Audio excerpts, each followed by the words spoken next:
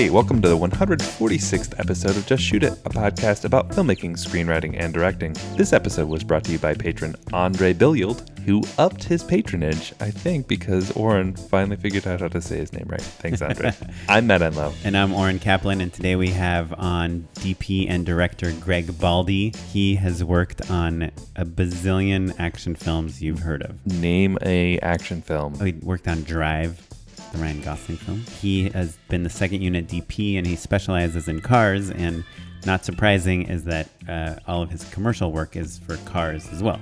Where he directs. Right, where he directs. So he does an interesting job of bouncing back and forth between directing commercials and shooting second unit in the biggest movies of all time, basically. Right, and what I find interesting about our conversation is that it is kind of like the same struggle that we have. You know, do we want to take kind of the bigger paying gigs that will sustain us for a while, or do we want to follow like our passion projects? And even when those bigger gigs are like $200 million films, you still have that same struggle. It's fun to hear his stories and his history and how he got into all that stuff. Yeah, we hear a ton of stories from the trenches in some of your favorite movies from a guy just like us. Yeah, but before we chat with Greg, can you just give me a quick recap on what you've been working on lately? Yeah, I'm prepping a bunch of stuff and kind of in the thick of it, which is nice for January. We've talked about it before. But here's the thing, Oren, that you didn't know. My short film, a gray one, AGO, got rejected from South by today. Oh, are you bummed? I'm a little bummed. Did you have a hookup there? Some people put in a good word for me, for sure. And my reps sent it over. So, you know, I had like a solid chance, all of which is to say, I was like, you know, I'm bummed about it for sure. South by is a great festival. Would have been great to premiere there. But I think it's worth it to share that stuff, you know? Yeah. That even the best directors, sure, even one of the top 2 directors in my living room right now. Yeah. Just kidding. Dining room. Yeah, no, it Don't sucks, get man. South by. Yeah. I mean, I've been rejected by South by. I think my feature we submitted there. I mean, it is nice to not have all of your eggs in that basket. Like, would it have been incredible to play South by? Yes. Is it a thing where I have seen it really help good friends of ours? Yes. Have I seen it also like just be a nice feather in someone's cap and not really change their lives? I've also seen that, you know? I feel like that's probably the most thing. Like Carlin had her short at South by. Sure. And I think you would agree that she's very much like a friend of the festival and an Austin local. And even with all those things, I wonder, I'm sure it's awesome to be like, hey, my movie's at South by, but I don't know that it was a huge bump. Sure. Like she was already kind of on her way regardless. I think it was probably, Carlin's a good example of a person where it would have been an incremental bump. Yeah. You know, where like, I think it's nice to be able to say like, oh, I had a short play South by. Is it going to automatically make me eligible for bigger and bigger jobs than I'd been before? You know, no, I don't think so. Unless you win, unless you really, you know. Right. Or a feature, I think, is a different thing. Like you could get distribution out of South by. Sure, 100%. So that's in no way to sound like I have feelings of sour grapes or anything like that. You know, I think I got my hopes up a tiny bit, but the real point is just that like, hey, everyone, you're all getting those letters, and some of you aren't, and go have a great time and like kill it. But you know, for the rest of us, just keep on the grind. Don't worry about it. And genuinely, if I felt like, oh, my one shot was this short and it didn't get into South by, it would be devastating in a way that it's not, you know, like I wrote today, I wrote the day before. It doesn't matter. You just kind of keep creating new things and figuring it out. Yeah. Well, that sucks. I'm sorry to hear that. Yeah. But I'm feeling okay about it now, I think. Yeah. It's nice to have a podcast. I wish I had something to submit to South by. So we're in the same boat. We both didn't get into South by. But at least next year, when you submit your next thing, they can be like, oh yeah, remember we liked this short. Almost made it last year. Maybe. But for me, they'll be like, who is this guy? Some podcaster?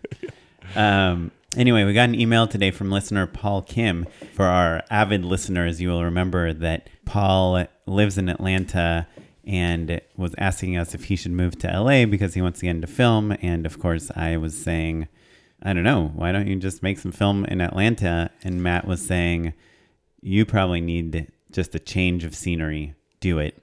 And Paul wrote us today to let us know that he's doing it. He quit his job and he is moving to LA in June. I thought the most kind of interesting and funny thing he said was, I currently live with my parents and it's just too comfortable, which is why it's hard to get a fresh start when you're living at home. Also, they don't really understand the gigging life. So I've had to take on jobs to feel normal, but I feel like I'm limiting myself that way, which is a very true thing. Like my parents still, my mom is still like, are you okay? I'm like, yes, Mom, stop asking me if I'm okay. Just because I don't go to an office every day doesn't mean my life is in shambles. My mom listens to this sometimes. I wonder if she'll. That's probably part of it. you think it's part of it that my mom listens to the show? How would you feel if like your daughter had a podcast that you would listen to every once in a while where she's just like, I don't know.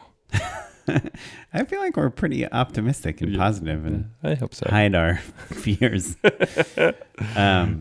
Anyway, Mom, I'm doing just fine. Yeah, so Oren's doing just fine. I didn't get accepted to a festival. Maybe Matt needs some help.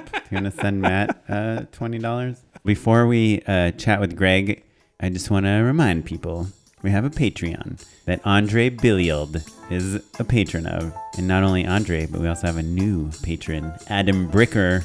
What famous DP, director of photography, of many shows, including shows that some of our past guests have directed, such as Chef's Table and American Vandal. He also shot something for me, House of Thrones. Oh, look at the that. smash hit of a combination of House of Cards and Game of Thrones. We are appreciative of Adam Bricker. If you want to join Adam and Andre and our other patrons, check out patreon.com/justshootitpod and help us, pay our editor and put on live shows and make stuff. So please do check it out, patreon.com/justshootitpod. And without further ado, let's get into our conversation with Baldi.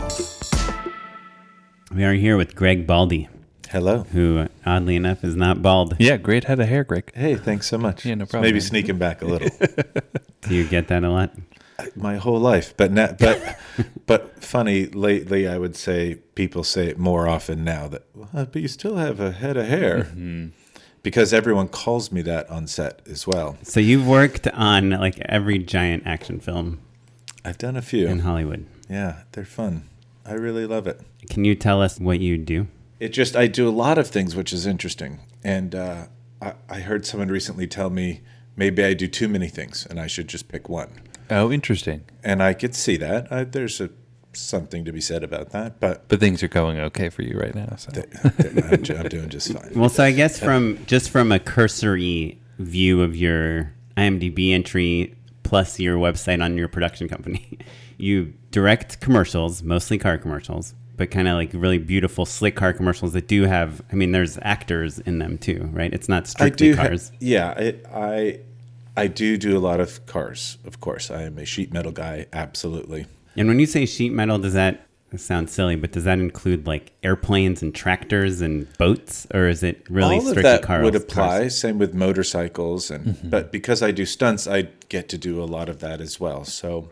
And when you say you do stunts, you mean you're good at directing and shooting stunts? For movies, I mostly shoot instead of direct. Is it in my future? Sure. But I've always not been in a hurry. So I just enjoy what I'm doing and I kind of swim up the river, So it's not one line and I just enjoy doing it all. Yeah. And I think it's fascinating because I think a lot of our listeners are kind of typically they're juggling a few different jobs, right? The same sort of thing of like, kind of deciding what is it the thing that I like best. Everyone in Hollywood tells you like to put yourself in a box, right? And I guess in a sense, you have areas of expertise, certainly, but one wouldn't say like, oh, Greg's put himself in a box because he directs commercials and also shoots big giant action movies and does a ton of second unit stuff, right? Like it's kind of that's a big cocktail. I could put myself in the box, but right? then I'm going to have 5 boxes. Right, exactly. And but maybe that's what I do too. I don't know, but they all share, right? And they make sense together. Of course, it's like, oh man, of course, like. You're working on John Wick 3, you're doing all these big kind of action, high gloss, premium Hollywood movies. So of course it makes sense that they would trust you to do like kind of like sleek, cool, industrial-esque sort of car commercials. You know what I mean? There's something that makes sense between the two of those things. And what's funny is I did them in reverse. So I started with the car commercials. I started as a production assistant. And did you go to film school? I did not. I did for the last 25 years, yeah. Sure. Right. Earn while you learn, yeah, I might have said before. So I got into the camera department pretty quickly. I actually PA'd for 3 months, and I got to do a Janet Jackson music video as a film loader, which was terrifying. Sure. Right. You touch the film, it goes out and it comes back in. You touch it twice, in a very important place. Hardly anyone does it anymore. We still do on big films and occasional commercial, but mostly it's all digital today. Yeah. Have you directed any film things in the last 5 years, commercial-wise? Directed, no.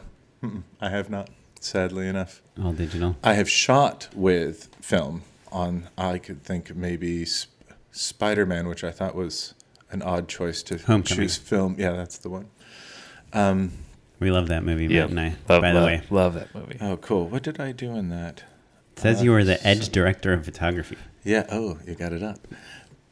It's a lot, that one. I have to go to IMDb to look at it too. To remember. I just can't remember. I could tell you story after story, which I love to do, but can you tell us what that means? Edge director of photography? So there is a camera car that was built some 20 years ago by a Russian rocket scientist, Levi Stratov. Amazing man. He looks like Jaws from Moonraker. Huge Russian guy. He only has one eye. He's built the arm car. The Russian arm. Yeah, that's right. That was the original one, was the Russian arm. And it has blossomed into probably 15 people have them now. 15 different companies. They're the guys who are at the top. Edge arm, Pursuit arm, Russian arm.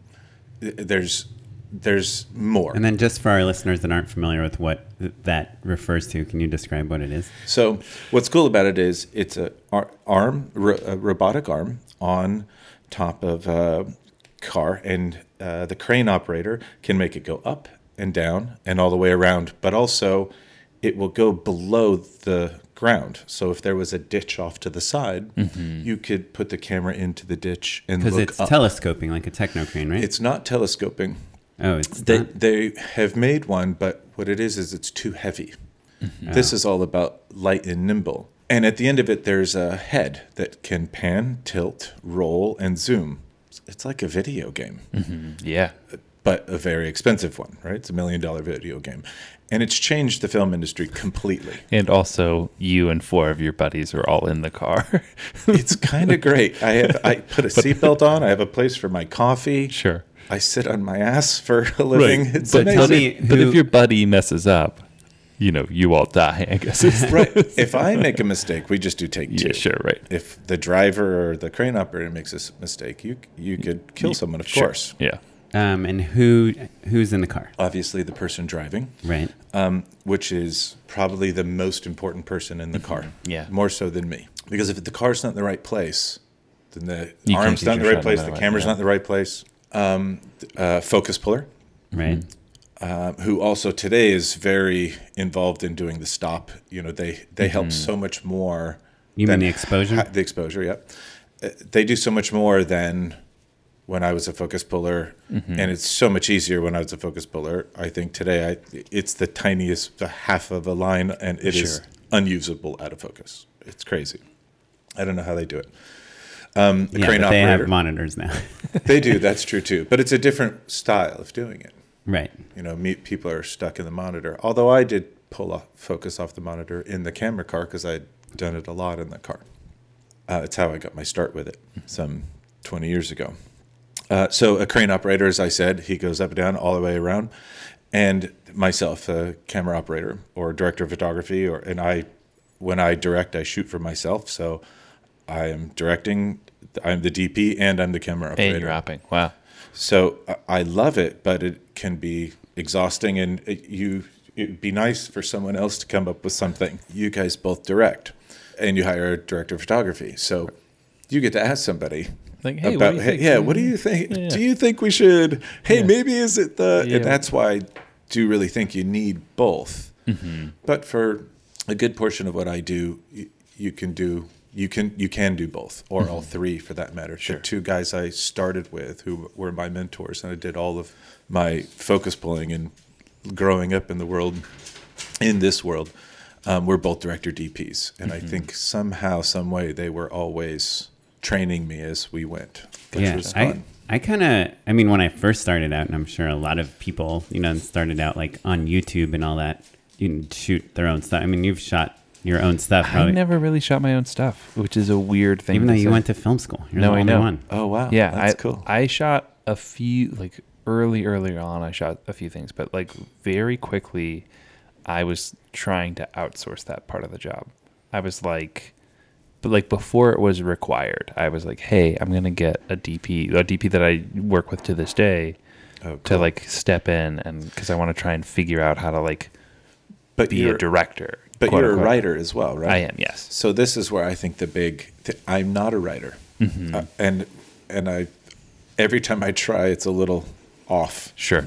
So I get help here and there. I still do okay, but I'm no writer.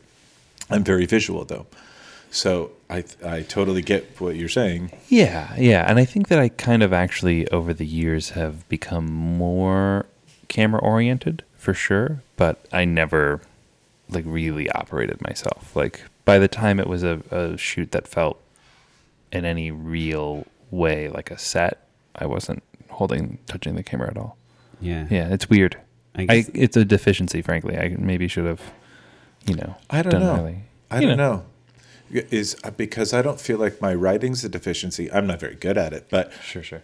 But I can take something and make it better, for sure, and I can communicate to a writer if I needed to, Right. what I think is more important or what could help shape it better, what have you. yeah. I kind of am not a believer in that. And I know you've been doing it for a long time. But I guess I'm not a believer in the idea that like, oh, you're good at writing, so you're not as visual, or you're visual, so you're not like that. You right. are. Obviously, everyone has strengths and weaknesses, and I think it's just like directly related to what they spend their time doing. Sure. But I think like you and I, I don't write that much, but I think I could write, and I think you can write if you spent the same amount of time Certainly writing as you did working on camera stuff. So. It's more like you just skipped arms day and you just did legs day for 20 years, basically. Right. Right. Right. But I think like about not That's what gym stuff is. I don't know, man. yeah. The metaphor tracked, I think. Yeah, no. It does. You're good. It's the other way around. Usually they don't do legs and Sure. they only do arms. I was trying to paint a funny picture for everyone. but I thought it was very clever. So. And Greg only works with arms, not Right. legs. Yeah. So, This is true. Hi-yo. yeah, but I guess I'm sure it's the same with you, Greg. Like if you had a DP that was like, and a camera operator, and you were trying to direct this car commercial, it would probably take you longer than if you just did it yourself, right? Mm-hmm. Well, we were talking a little bit earlier before your show. Larry Scher has shot for me, which he's a much better director of photography than I am, for sure. I'm really good at the car action stuff, but inside this room, I think he's going to do a better job than I am. So Like he in terms did of lighting, or yeah, for sure. He's done a lot more of it than I have, and I'm good at it for sure. I think I can hang. You know what's up. Yeah. Right. But that's Larry. He's done quite a lot, and I think he's great, and I think he has a great eye. So he shot a Kia commercial for me, and it was fantastic, and it was a difficult room to light. there's hard light coming in, and then it's gonna go away. So you have to try to match that for the whole day because we're gonna be in the same place, and it was nice to let go of it. But you didn't have notes on how to light the car or how to shoot. This was an interior without the car. Oh, for Kia? For Kia, yeah. So, and it was a kid and a dad and a freezer, and a dog for another spot. So it was really nice to just be able to work with the actors and not have to worry about lighting and being a part of the crew. Because as a DP, you might be above the line, but you're still like, you're a part of the crew. Yeah. That's an interesting observation. I don't feel like we've talked about it all on the show, but The director DP. The director, well, no, the DP is part of the crew in a way that oftentimes I feel like I relate to the crew. You know what I mean? There's like a real camaraderie with that team. Like you've been working with them for a long time. Sometimes, most of the time, I like the crew better than I like the actors. You know what I mean? And That's not true. Not always true. No, but, of course. But you're more comfortable with the crew because just like, what you say to them doesn't show up on camera. Yeah, and like most of the time, these are people careful. that I've been working with. I handpicked them because I love being around them. And of course, I want to have lunch with them or whatever. Right. And it's funny how I feel like DPs kind of get to have their cake and eat it too. Mm-hmm. Like they're buddy with everybody. That's right. It is maybe the most fun looking job.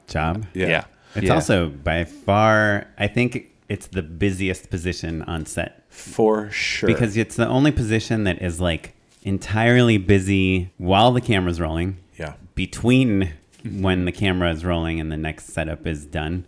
And after you wrap, figuring out the next day. And also the night before, figuring out tomorrow. It's like you're part of all the planning. You're maybe not as much part of the postmortem, unless it's a multi-day shoot. But on set, there's no other role where it's like nonstop. Sometimes the production, like an art team that's trying to stay ahead. Mm-hmm. Oh, yes. The AD, for sure. Because and that's who I'm sitting with, is we're talking about. But they don't get the upside. Do you know what I mean? Like the DP gets to like be the cool guy or girl, and then AD is just only like stressed out and headaches. Yeah. You know what I mean? I do think the AD is a harder job. I couldn't do it. Yeah, it's rough. I guess the AD is tough. But once the setup, like if everything's going well and the camera's in the right place, the AD can just be like, hey, ready? Let's roll it. Except for then he's calling background and interjecting his little part, and especially on a feature. Or trying to get ahead. Yeah, and on a feature, they're an integral part of it. I think they are in a commercial as well, but in a feature, it's even more so. You're in how many different locations. Right. Their creative fingerprints are a little bit more. It's rough. I think it's a really tough job. Yeah. I wouldn't trade it, but I think they're equivalent to one another. Sure, you have to paint with light and do these things, but they have to know how to deal with all the actors as well. And many times it goes sideways, and you've got to figure out how to fix it. Yeah, they're kind of producing too. Yeah, a lot of them while they're going. Mm-hmm. Okay, so let's go back to you were a PA. You got into the camera team on what were you working on? Janet Jackson music video. Oh yeah, and then it was in Africa, but it was not in Africa. It was Tejon Ranch. And then you just kind of worked your way up into So the reason I with the camera car is because I was lucky enough. The few people I PA'd for first used this camera car more than anybody. I see. Sean Thompson, director DP, been around a very long time, has been very, very successful. And this is just pure luck. You just got a job, and you were like, it wasn't pure luck. My girlfriend, who's now my wife of 20 years this last year. Congrats. Thank you very much. Difficult in this industry. Sure. We've made it. It's awesome. She introduced me to her roommate, who was Jim Bouvet, who's now executive producer at Radical Media or something like that. He got me my first PA job, and I didn't work with him again for a very long time. So I did all of my own networking and figured out my own way. Yeah. I was lucky enough to be with a guy who had worked with that thing, but you could be lucky to be there. You have to go get it, though, right? It's the one thing I try to teach everyone is to be eager and I was very eager. Because you said you were a PA for only 3 months, right? 3 months, and then I started loading. I still had to PA. But that, I mean, that's indicative, though. Do you know what I mean? Yes, anyone who wants to go, you can do it quickly. I know PAs who've done it the entire time I've done it, and they're still PAs. But that's what they want to do. You know, I don't fault them for it. They're still great people, and Sure. we all still get along. And it's great to see them when I do. It's crazy to me because I think you can make a lot more money. But if that's not what drives you, and you don't care, and you're comfortable there, great. But they're also like the key set PA on like John Wick 3. Of course. So, no, those people all go pretty quick. They all move up, I think. Really? All of them that I've seen, yeah. So how important is it, do you think, to specialize in cars? Like, is that something you're happy about, that you're kind of like the Russian arm DP? I love that I've done it because I grew up drag racing with my dad. Mm-hmm. So he built race car engines, and that makes sense. And so I've done it from such a young age, and he did Top Fuel, which is the fastest in drag racing. It's, crazy. They were doing 200 miles an hour in the 60s, and it's 300 and something now. So I knew a lot about cars, and I'd worked on them, and I worked in his shop all through my teen years. But then I had to get out, and I grew up in Eagle Rock, which was a little small town then. There weren't any hipsters yet. Sure. Should have bought a house then, man. My dad still has his house. Oh, good. It's worth $10 million. Right, it's worth $10 million, and it's 1,200 square feet. So then you started working with the Russian arm, and that was like 20 years ago. In June will be my 25th year. So I PA'd probably for about a year or so. I would still get to load and film here and there. Sure, you bounce back and forth. Then I moved up pretty quickly, and I was with that Russian arm and pulled focus in it for a very long time. So that's when it was first out. That's when it first began. And as I was starting to say earlier, it's really changed the film industry. There's no way you could get these helicopter type shots. I think your point of like it changing the way that cinema works all makes complete sense to me. I think what's fascinating to me about your career trajectory is that, it's not unlike being like a Steadicam operator or somebody premium, like a specialist. So you only end up on sets where they can afford you.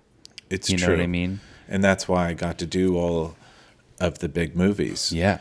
And that's why you're here on the podcast, to give one free day of edge arm work to one of our listeners, right? Greg, that's so generous. Thank you so much, man. I'll tell you, a long time ago, I said to one of the camera car owners that I think we should have a school for it, because I'd be happy to teach anybody and everybody all of the tricks. And it just like anything, Greg Smith is a Steadicam operator who's done the same as me, just a ton of huge movies, amazing guy, and he now only teaches it. And interesting. And he is an incredible camera operator, and there are so many tricks to all of it. So that's where I'm very lucky, is I got to do a lot of other camera operating as well, in addition to the car. But the car is what made me learn. And that specialty really is, there is something to be said about it, but there's only a handful of guys who really do it. Right. What are some tricks to make cars look like they're going fast and make things look dangerous? Long lenses? Nothing. Wide lenses close to the ground? Nothing makes a car look like it's going fast than actual speed. Oh, really? The faster you can go and the closer you can get to it, the better. Like when you're shooting Keanu Reeves riding a horse being chased by a motorcycle, how fast are they going? Well, that's all done by the horses, right? So you can only go as fast as the horses will go. But it's not so much the speed in that case as what the hell is he doing on a horse on the street in New York, in Brooklyn, So the speed is not so much the issue there. Yeah. It's not what makes that work. And I think that's where, in all my experience of it, I think this is what's really fun for me and and where I'm an integral part of doing that sort of thing because I've done it so much. Are you involved in choreographing the cars and like the accidents or the trick, like Tons the of pyro? Tons of times. Other times there's an exact previs that we have to go by, and they don't want to alter it at all. They want to make it as close to that as possible, and we do it all the time. And do you ever see a previs and say like, this is impossible? Of course, and this happens every day. I actually just like on Jurassic World, there was a shot of those spheres that they were in. It was the volcano was happening, and that huge shot of the T-Rex and all of those dinosaurs fighting. Doesn't ILM just do such a good job? Incredible they work. Look so good. I know because I shot them without the dinosaurs there. Yeah, you're just like, oh. Well. So one of those spheres, as we in the previous, goes right through the camera. That we can't do that. And so we had that sphere on a trailer being towed, so you could have the actors in it.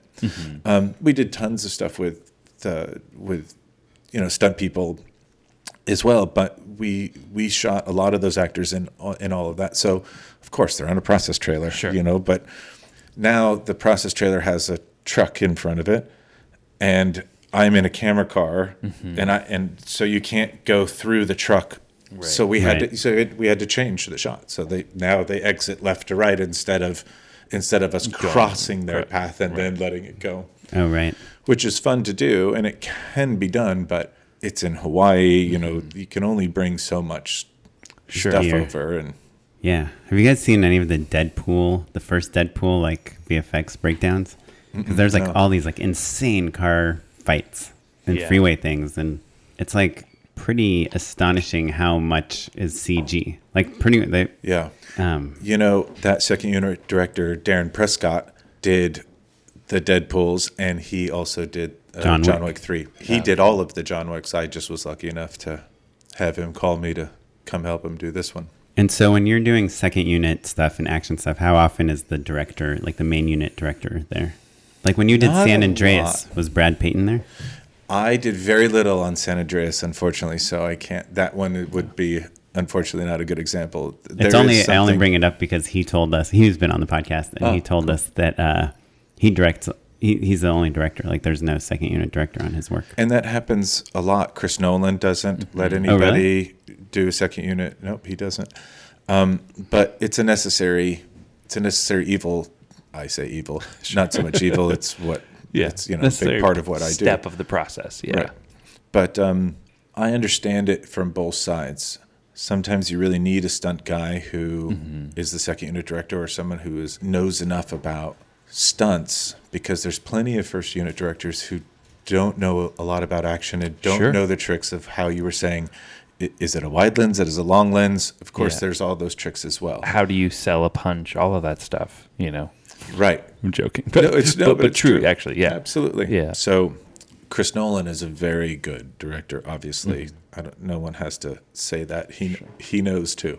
Right. Not in a bad way. But you do see like a Kenneth Branagh direct Thor, or like even Jon Favreau when he directed the first Iron Man. Like he'd only done like dramas and comedies before that. And you're like, how is he doing like the biggest superhero movie of all time? I thought it was crazy. And you're like, there must be an entire team. Even there is. Even like, Peter Jackson, like he when was he's like, doing, it's kind of nice. Oh. Yeah. But when he's doing like these like the Lord of the Rings films, like he can't create every character by himself, right? Like what they look like. Exactly. Right. So there's all these people. Well, so I guess I'm curious, just because I think probably a majority of our listeners are like new filmmakers, film students. I think we have a lot of people also that are in the industry that listen, but is there anything that you've learned like doing this crazy giant action stuff that might be applicable to like low budget projects? Simplest thing in the world, and I think it applies to everything. Have no fear. Oh, interesting. And it's have good insurance. It's I just dropped our insurance policy. We actually had one for the podcast, so I'm like, now I'm scared. Yeah. So don't get crazy in here and break a mic. Yeah. Right. Yeah. Gotcha. But are you serious? I'm very serious, because Someone was asking me some advice, camera assistant. She's a great girl, she works very hard, and she was shooting this, she was going to shoot this music video. And she had her Canon 5D. She's so excited. I have an amazing camera. But we've used this camera on big, huge movies. So it still works pretty great. Sure. She's like, what? I want to try this. I want to try that. I want to try this. What do you think about that? What do you think? And she asked me 1,000 questions. And I finally said, you know something? Stop. You're so lucky today. I had to shoot it, send the film into the lab, get it done for free, wait to get it transferred to Telecine. Like, it was just incredible what we had to go through. You could watch it back right now and know exactly what it's going to look like. Certainly we can color it and do other things in post. There's tons of things that could still be done, but you could watch what your effect was immediately. I said, so stop being afraid and just go do it. Go tell your story. And I think it works for everybody, not just in action. And I don't mean fear just as, oh shit, I'm going to get hit by a car. There's plenty, we do plenty of that, of course. It's very dangerous. But have no fear in write your script. Do what it is that you want to do. Set out your goal and go for it. Go for it. Don't have fear. I really think it's the most important one. Cool. Yeah. Is there anything that's like, I guess, a little more like car or action related or anything? Like, I guess, is there like, do you learn things in your line of work? Like, if I said like, hey, I'm going to give you $1,000 to go make a little action scene. Yeah. Like, are there things that you've learned working on these giant films that would be helpful for your 5D scene? I'm going to say one more super simple one, and then maybe I'll give you something a little Something more juicy. spicy, right? But backlight. Really? Oh, great. That's Okay. actually, I like that. What do you, Yeah. can you That's elaborate what he on wanted that? to hear. Yeah. Backlight. Put the subject between you and the sun. Between Even the though- camera and the sun. Even Put though the my sun- stepdad always tells me that when he wants to take a picture, he needs the sun on their face. I don't know Okay. what it is about Well- our parents' generation. They're like so furious at the idea. Of backlight. Backlight. Yeah, that's true. It's because they all shot on like 100 ASA Right, film. They had Yeah, to, yeah. correct. But front light works too. We front light all sorts of stuff, especially people. Sure. So, and for your iPhone, front light still looks great. Right. Can look great. You're going to see your face more than Right. the backlight. Depends how good looking you are. But also, what's amazing is our tricky little phones have fantastic software all built inside to make it a little brighter, and all of a sudden you can see it. Yeah. I don't use the flash. I turn it off all the time. Sure. Right. I love HDR. I'm like an Yeah. HDR nut. Just turn it on. Yeah, so that's great. So backlight is like your Backlight, huge. It's no huge information. I think it's a really common thing. However, if you're saying young people listening, it's an important one. I have a question actually. In terms of like, kind of on this same thread, we were talking before about how like you're a great collaborator and you work with all sorts of different types of people.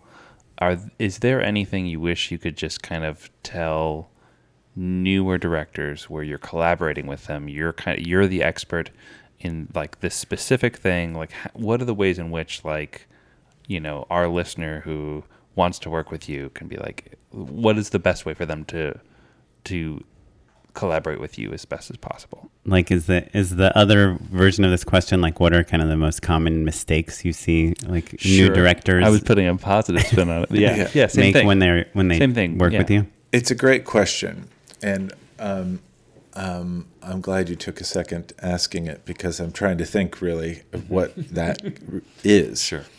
Like you've worked with Chris Nolan? I have, yeah. And he's a pretty good director, right? And We what- established that. Oh yeah, Like, he is knows there- exactly what he wants. Is It's amazing. that something that's That's important? something for sure.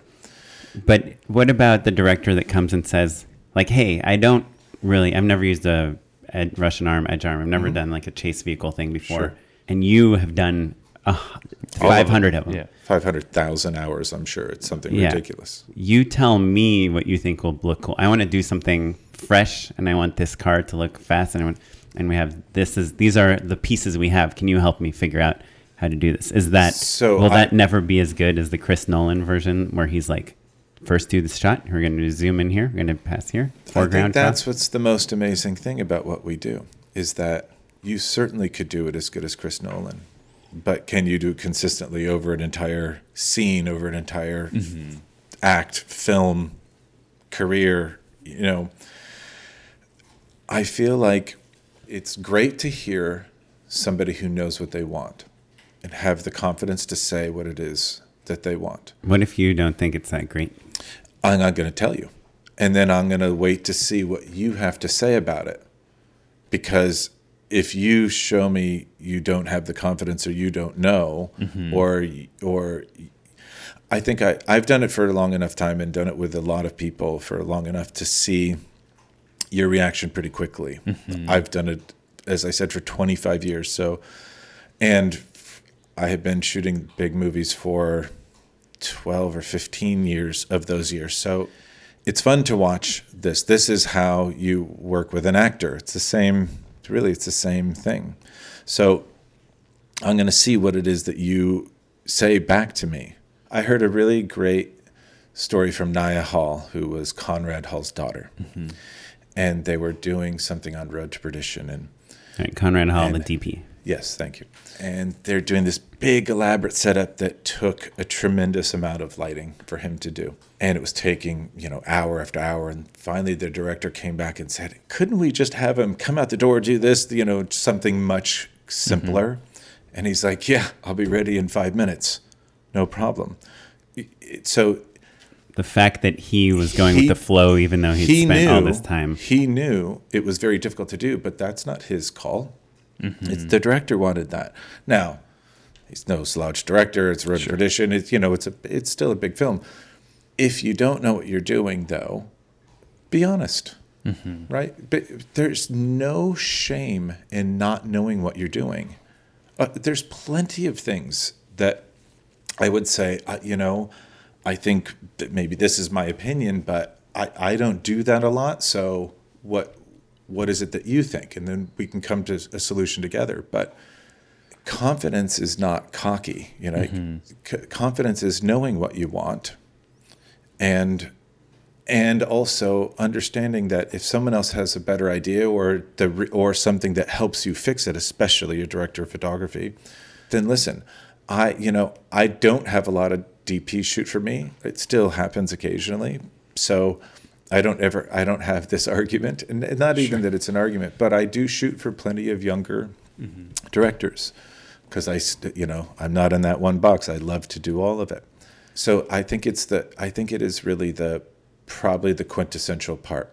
If you don't know, don't be shy. It's okay that you don't know. Have you ever worked with a director that doesn't really care how a scene is shot? They're really want to work with the actors. It's the scene between the mom and her daughter, and for sure they're going to get in a fight here, and they figure out the blocking, and they're like, just what do you think?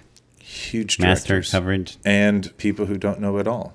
I can't tell you how many times, especially in the commercial world, someone has asked me what this 40-year-old mom should wear, and you can't say I don't care.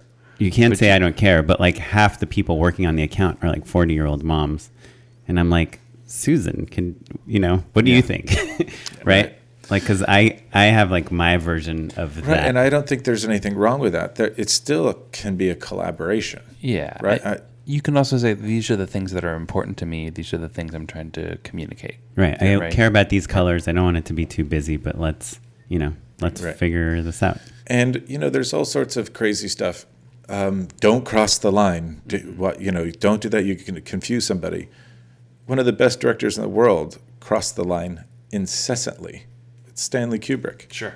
So intentionally All to the time, mess you up, and it confuses you. In a car chase, it's amazing. The car goes this way, that way. It's chaotic. It's confusing. It helps. Right. For this last bit, I wanted to talk to you for a second about your directing career, and is that this is something Matt and I are always struggling with. We can work on our scripts and our passion projects and our specs and our shorts, or we can go to the bigger projects with budgets and get paid. Yeah. How much do you care about directing? How important is your directing career versus your DPing big movie career? Is there one that you're trying to push more towards in the future? I love both. It's so funny. I still can't put myself in the box. Is it going to hurt me?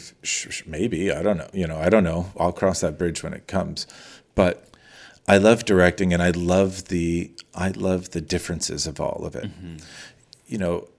Directing, you're having to do what the ad agency wants, right? And what the client wants, and what you want, and they're not all necessarily the same thing, right? I'm sure you guys know it firsthand. Tell me about it. So you have to interject enough of your leather to bring to the table what it is that they got you for. And certainly we don't get to edit like we used to. There's tons of things you can't do, but I also don't let it bother me, because I think I'm just lucky in this case, is that I really love all of it. I love the movies. I love the commercials.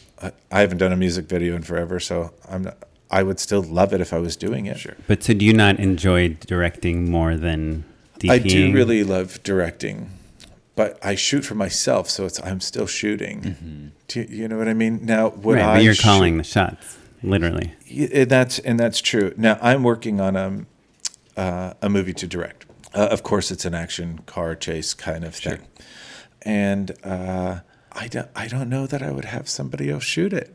Sure. And that might be really difficult, but I would, so I would give my gaffer a lighting director title instead of gaffer, right? So that he, because he's going to obviously have to help a lot more. And I don't know, I have, even in my commercial directing, it is your second family. So I have just like you were saying, Matt, I have handpicked everybody. Right. It is my little second family. Everyone knows who I am. We all know each other. And I'll add something else to the no fear, having fun. And I think that's actually the most important thing. Maybe I said no fear was. I think the most important thing is to have fun. That's what works for me. It works differently for everyone.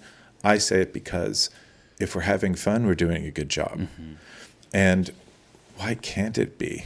You don't have to be stuffy and have, make it awful for everybody else and yell and scream. My father was this way. Lots of directors I worked with this way. Was your dad a director? No. Oh, okay. He built engines. But he was an asshole, so it's fine. Sure. As much as I learned from my mentors of what to do, I think I equally learned what not to do.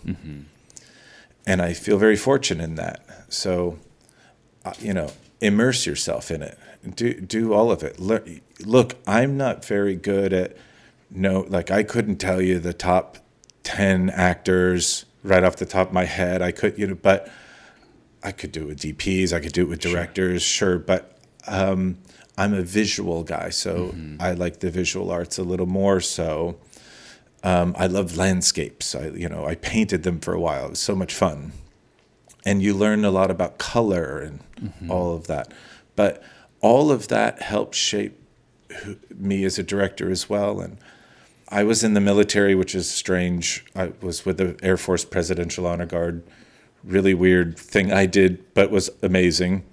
I met Reagan and did all of Bush Sr.'s inauguration. So I have this great structure built in. But I also played jazz when I was a kid in high school. And I sat next to... What instrument? Trumpet. What do you play? Alto Saxophone? sax. Oh, nice. Yeah. So I sat next to Dizzy Gillespie half a dozen times. I played the Monterey Jazz Festival. I did the... It's a great festival. I did the festival. We won it, and I played lead chair for the All-Star Band. It was awesome. Yeah. Oh, wow. I played the 84 Olympics, opening and closing ceremonies, tons of stuff. It was really amazing. Doc Severinsen gave me his trumpet because I was playing on a shitty school trumpet because I was poor and we didn't have any money. So it was amazing. Wow. Thing. But those two things, oddly enough, helped shape not only my cinematography career, but my director career as well. And I was a restaurant manager, so we had to talk to every single table to make sure everyone was doing great. But I took it very seriously, and I just loved to talk to the people and see what everyone said. I don't just say, "Hey, how's it going? Sure. Is everything okay?" I had real conversations. It's so fascinating to me to because we talked to obviously a ton of directors, to see the different ways previous disciplines and their whole life experience it comes to inform their artistry.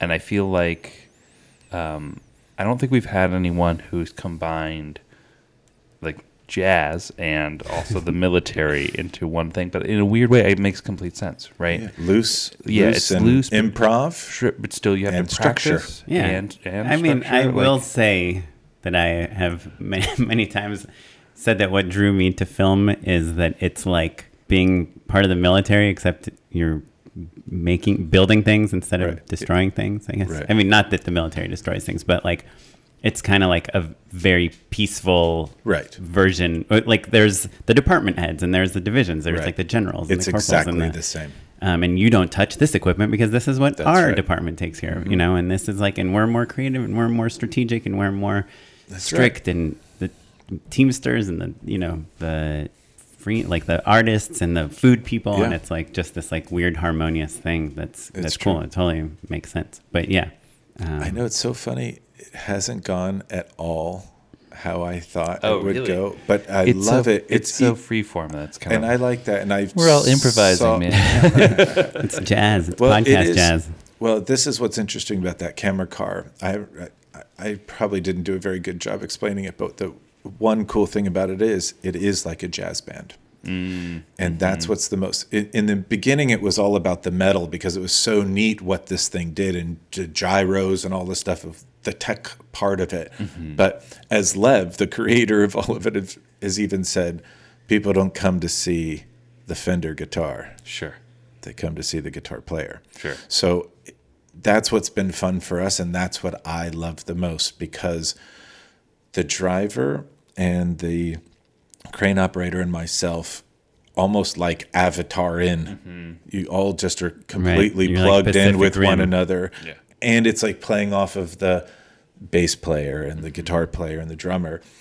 It is that interesting part about the improv of jazz, and some big directors and DPs don't let that freedom happen in the car. And I think that's what's the most important thing, because you got your own two set of eyes and brain, and you do, and we all can work together, and that's the most fun. Have you ever seen an arm operator and a driver not be in sync with each other and crash into a column of some sort? Of course. And if you want to make egg salad, you're going to break some eggs, right? Sure. We are putting this thing in harm's way all the time. So of course they get completely destroyed, whacked. Have you been in accidents? 100% for sure. Wow. And I've seen two guys be put in a coma from bad stunts going bad, which is awful. You don't ever want to see, but it's dangerous. It's really dangerous stuff. I'm in every stunt. Yeah, right. In that thing. We're in the middle of every single one. So it takes a different nerve. You have to let go completely, and the way we shoot it can oftentimes look very, very close, and it is. So you have to completely let go of that. Right, you have to trust the team. I shoot in a helicopter as well. It is also very dangerous, of course, but you are generally further away, even though you are in a helicopter, which has its own thing. Vehicle. Yeah. I've had 2 close calls in it, and it's not fun. But I'm still here, so great. I'm still here, so great, I said.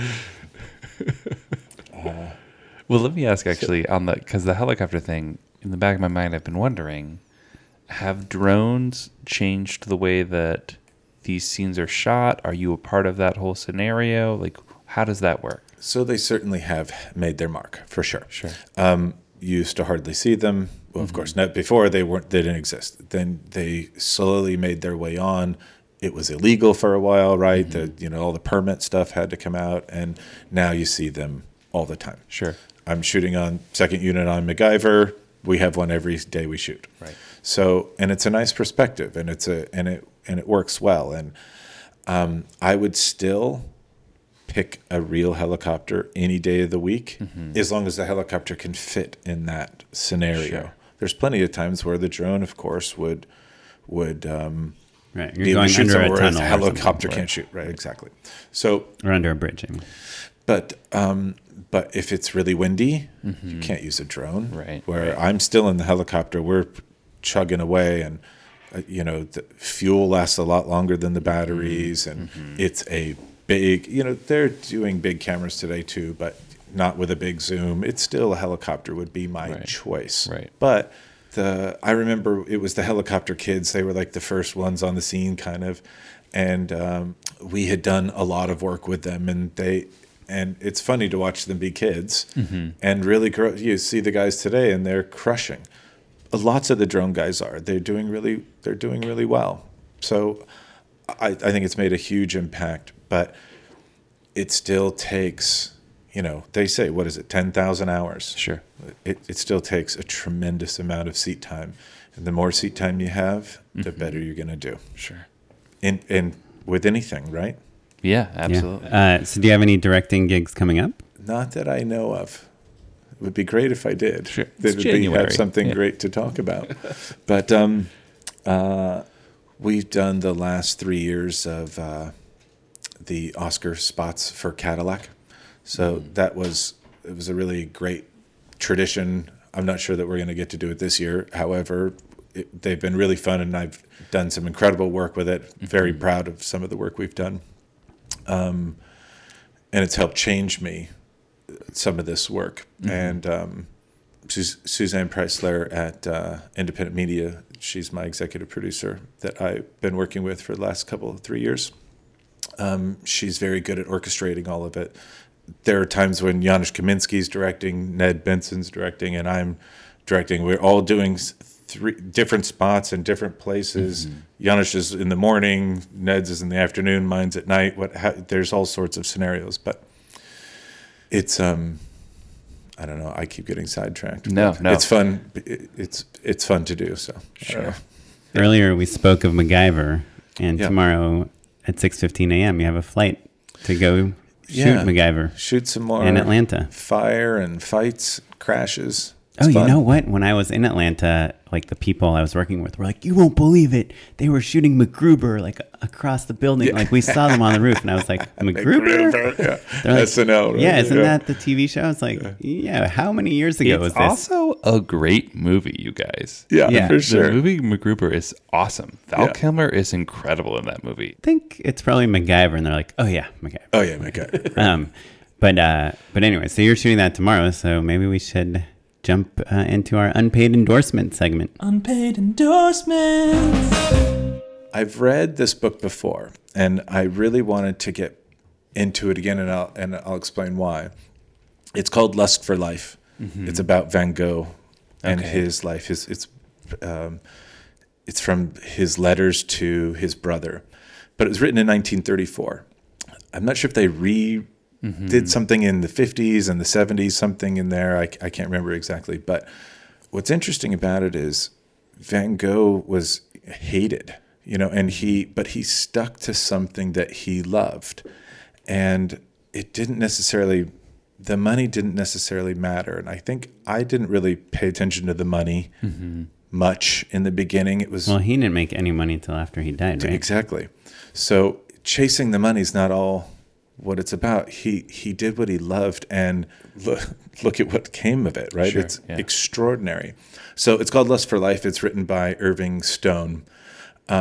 It's a book I have read years ago, but there's something about that no fear I was saying, and it's just nice to kind of be reminded to go for it a little bit. And I feel like that's probably a good thing for me in 2019 to, not that I don't already, but Don't to do John really Wick go 4. for it. Yeah. Go do my your own commercial that has no cars in it. Yeah. Only helicopters. Maybe I'll work on my movie that I'd like to. Oh yeah. There you go. Do it. Write it. It's happening. Um, I'm not such a writer, just but write someone's it. helping. Don't worry. You can write it. Just write the bad version. Yeah. And then have someone help. Yeah. Of course. That's awesome. Cool. Lust for Life by Lust for Irving Life. Stone. Irving Stone. Yeah. It's a good Cool. one. I love it. Well, I'm going to let you end on a high note, Oren, because I am going to endorse MacGruber. Okay. There's zero irony to it. It's incredible. No, it's incredible. It's so good. I know it. It's so good. And SNL did a spin-off, the little skits on it too. No. Or is it the other way around? Other way around. I did your the other way around today. Yeah, no, so good. But Val Kilmer is legitimately Directed incredible. by Jorma Taccone, right? Taccone. Yeah. Awesome. Yeah, and like also the action is pretty heavy duty. It's like pretty good. for like a stupid comedy. Like It's amazingly pretty good. yeah. So I love it too. I gotta rewatch it because I own it when on I Blu-ray. saw it- I'll lend it to you. oh, thank you. You 'Cause can I listen gotta to the commentary as well. get an HDMI cable now to connect my Blu-ray player to my TV. Anyway, Yeah. I've talked about stock footage before. You know, I edit a lot also, and I do VFX, and so I use stock footage sometimes when I'm missing a shot or something. And all these stock footage sites, Pond5, Getty, Shutterstock, iStockPhoto, most of them let you download like really low res comps, like 640 by 360, and they have watermarks, and you're trying to show a client, like, what if we buy this one aerial shot? Sorry, Greg. We're buying a stock footage shot. We'll just add the car and post. Yeah, it happens. But you show it to them, and it looks so bad. And I realized with Shutterstock, which is almost all the stock footage is like on all the sites. Right, Like yeah. one person will sell it to everybody. Yeah. Because why wouldn't you, right? Yeah. Right, of course. And Shutterstock has some really good footage. If you sign up for a Premiere account, which is what I just did this week, you can download non-watermarked HD and 4K full res comps, like as many as you want. Really? Unlimited. Yeah. Obviously, if you use them, you have to pay. Right. Yeah. And I just found out, like, I guess there's like a standard fee, like $70 for an HD clip for like a YouTube video. But if it's going to be on TV, it's like $150 usually. But still, it's like nothing compared to what it would cost to get that shot. That's pretty great. And wild. so I just signed up for a Premiere account. You have to talk to a person, and they like ask you questions about your business and what you're going to use it for and stuff.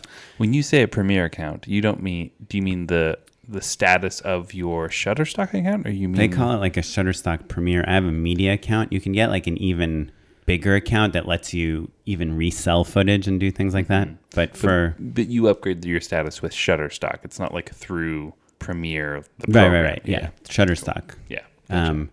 But yeah, so now I'm like, so I showed a rough cut of so I did this Mitsubishi job in Atlanta. We shot it in one day, and it takes place across like 15 different bedrooms. It's a 30-second commercial. So there's like all these really short quick clips. cuts. Yeah. So we shot 7 of the bedrooms, or not the bedrooms, 7 of the rooms ourselves. Okay. And we used 8 stock footage Oh, shots. wow. That many. And I showed it to, they're on for 1 second, and there's a lot of other stuff going on. Yeah. But I showed it to Blake from Sawhorse, our friend today, and he couldn't tell like which shots we shot and which shots were the stock footage shots. He was like, "Wow, you shot so much," and it's only because I had these like super high quality downloads, and we're doing VFX on all the stock footage too. And we're like adding the Mitsubishi air conditioner into every shot, so you can actually do it before you buy the footage and see what shot Make works. sure you like That's it. pretty cool. Yeah, so it's anyway.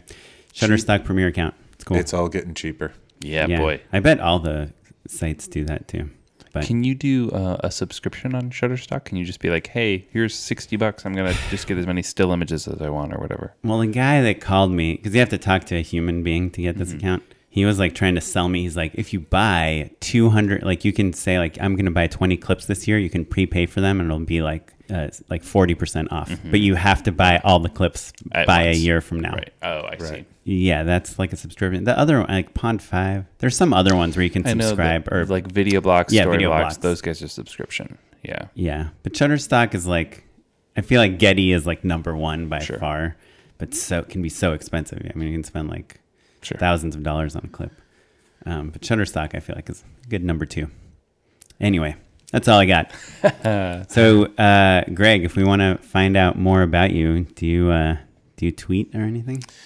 Instagram? So sad. I haven't done any of it in so long. I Googled your name, Greg Baldi, Baldi, and obviously your IMDb comes up, but more interesting. And I have a website. Independent media. Oh, really? I GregBaldi.com. Yeah. But yeah, that I don't I don't really do it. I have an Instagram account, but it's not on my phone. I haven't looked at it in months and months. I don't do the Facebook. It's tricky. I was going to say Instagram. Oh, yeah. Well, your website, GregBaldi.com, is pretty awesome. It doesn't show up very high in the Google results. Oh, that's You might want to Google bomb yourself. Yeah. Go Google bomb yourself. You know what I mean? Yeah, I think that's a pretty old term, actually. Google bombing? Yeah. You don't think it works anymore? No, I do not. Do you know what that is? I still Greg? say dude. Brah. Dude, bro. Google bombing is Gnarly. like very specifically like 2000. What? You can't 7? Google bomb anymore? I don't think so. I They genuinely just don't think so. interviewed the guy, the CEO of Google, Congress did, and they said some idiot Democratic senator was like, "Why is it when I type in Donald Trump, the autocomplete idiot. says idiot?" Yeah. And he's like, "That's because Yeah. people have gamed our algorithm, aka Google bomb." Google bombing. Right. Well, what's the original? Rick Santorum. Yeah. What did that come up? Like the definition The for definition of Santorum was like rectal exam or something. yeah, like something really foul. Anyway, GregBaldi.com so we can find out more about you. Yeah, and look on IMDb. Yeah, there you go. It's a good place for filmmakers to see where. Yeah, check out what's going on. I was Yeah. going to say Instagram is really fun for DPs or just filmmakers in general until you get to be on such big time movies that Yeah, like you can't get post fired any of that stuff. immediately if you post Yeah. something. And Yeah. I've seen so many people get in trouble, and I don't know, something about it to me I don't like. I did it for a little while, a very short while, and You're I talking about feel social like media? most of it, yeah, mostly, yes. It's a way to brag. It's and it's fake. Sure. It's like I do enough fake stuff already. Right? Everything we do is fake. Everything is make believe. Sure. So I don't need to do this on the side. I'd rather hang out with my family and. Wait, speaking of that, you have this commercial on your website, New World, and there's literally a shot of a car with these like geese flying through the foreground. Mm-hmm. Where did you get the geese from? That was a lucky accident. It's like giant geese right in front of the lens. Isn't that neat? From an actual helicopter.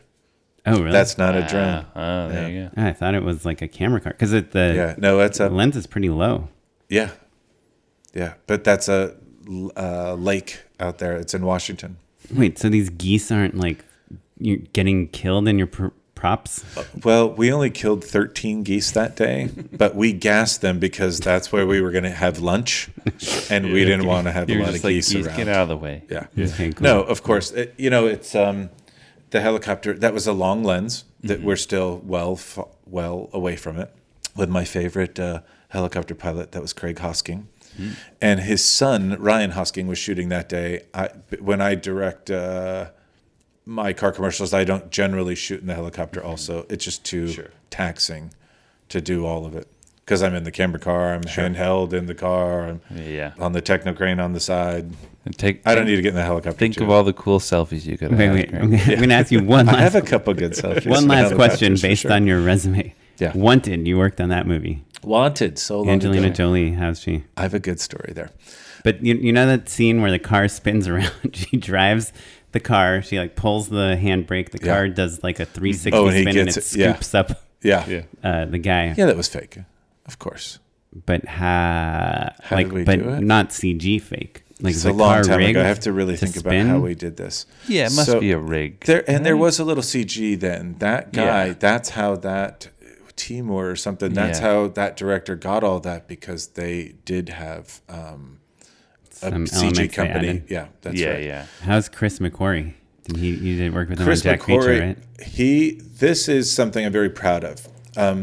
I shot Quantum of Solace, and I did probably 85% of that opening car chase, and it was supposed to be And that was Mark Forster. but he wasn't there. It was It was Dan Bradley was the second unit director, but we talked in great lengths about how this is not. Dan Bradley did Jason Bourne, so you know how that is a little bit crazy. Yeah. I did some of the Bournes lately. It's like super bad shaky. operating. Yeah. That's what I call it. Right. You want me to do bad operating? Sorry, Jason Bourne. I love you. We talked about doing these really long shots, and that's what's so cool about the camera cars. You could stack a lot of action in one shot. And I had done all these Corona commercials that were all 30 seconds long, and I just loved these long shots. And I think, Children of Men maybe had been out, and so you saw Chivo do his amazing oneers. I just loved them. So we did a ton of oneers, and I'm sitting with all my buddies watching Quantum of Solace, and all my friends want to high-five me, and I was devastated because they cut it all up. More. Yeah. And it was just, it could have been extraordinary, I think. So I tell this to Chris McQuarrie when he gets in our camera car. I didn't tell him right away. He gets in and he's like, I want to do this, I want to do this and this. And the second unit director had to, go. Right. And for our listeners that don't know, he directed Jack Reacher, but he also directed the last two Mission Impossible films, which arguably have like the best action sequences of all the last time. Mission Impossible is so good. I actually recently emailed him and told him so too. He was very thankful. He's an amazing guy. Our friend Charles Hood, who was the second guest on this podcast, has a Mission Impossible themed podcast himself called Light the Fuse, and McQuarrie was just on it. Oh, really? So listen to that. Yeah. Oh, that's awesome. Yeah. Oh, no, I love it. That's awesome. So McQuarrie gets in the car. We shoot. I'm with Pursuit, and Mike Majeski's driving. Mike and I are both at the top of our game, done a lot, really, really ready to show what we have. So Chris says, okay, let's do this. So we do this first shot. And then Mike and I both are like, oh, we could do this, we could do that, we could do this, we could do that. He's like, wait, what? We're like, you could change all that? We're like, we could do anything you could make up, basically. In this, if it's physically possible, as long as we can Jurassic World orb isn't coming through the camera. Right. As long as it's physically possible, we could do it. So we did another and another, and he was just blown away. So finally, I think we're in the third hour or so, he rolls down the window and throws his script out of the window in the camera car and says, now let's make this movie. Yeah, cool. But so that's his style, right? Yeah, like Mission Impossible, he finds a location, figures out the choreography, then writes a scene around it. And it was really great to do it with him. And what was awesome is if you intentionally watch it back, the shots are really long, and there's a lot of action all in one. Yeah. And there's a shot where Tom Cruise comes flying out of and Tom did almost all of it. Incredible what this guy did, burning the candle at both ends of the stick. He came out of the tunnel spinning, a just incredible, crazy shot that we come parallel with him, and the whole thing works as a oneer. He crashes the car. It actually dies. Tom doesn't stop acting. He, I got to start the thing. And then the car takes off. And it was all a oneer. And I was like, McQuarrie, don't you cut it. And from the editing room, he called me. He's like, I'm sorry, Baldi. We had to cut some of the stuff. It just works better. And I was like, no, man, I totally get it. I just had to keep you. But there's tons of really great oneers in it.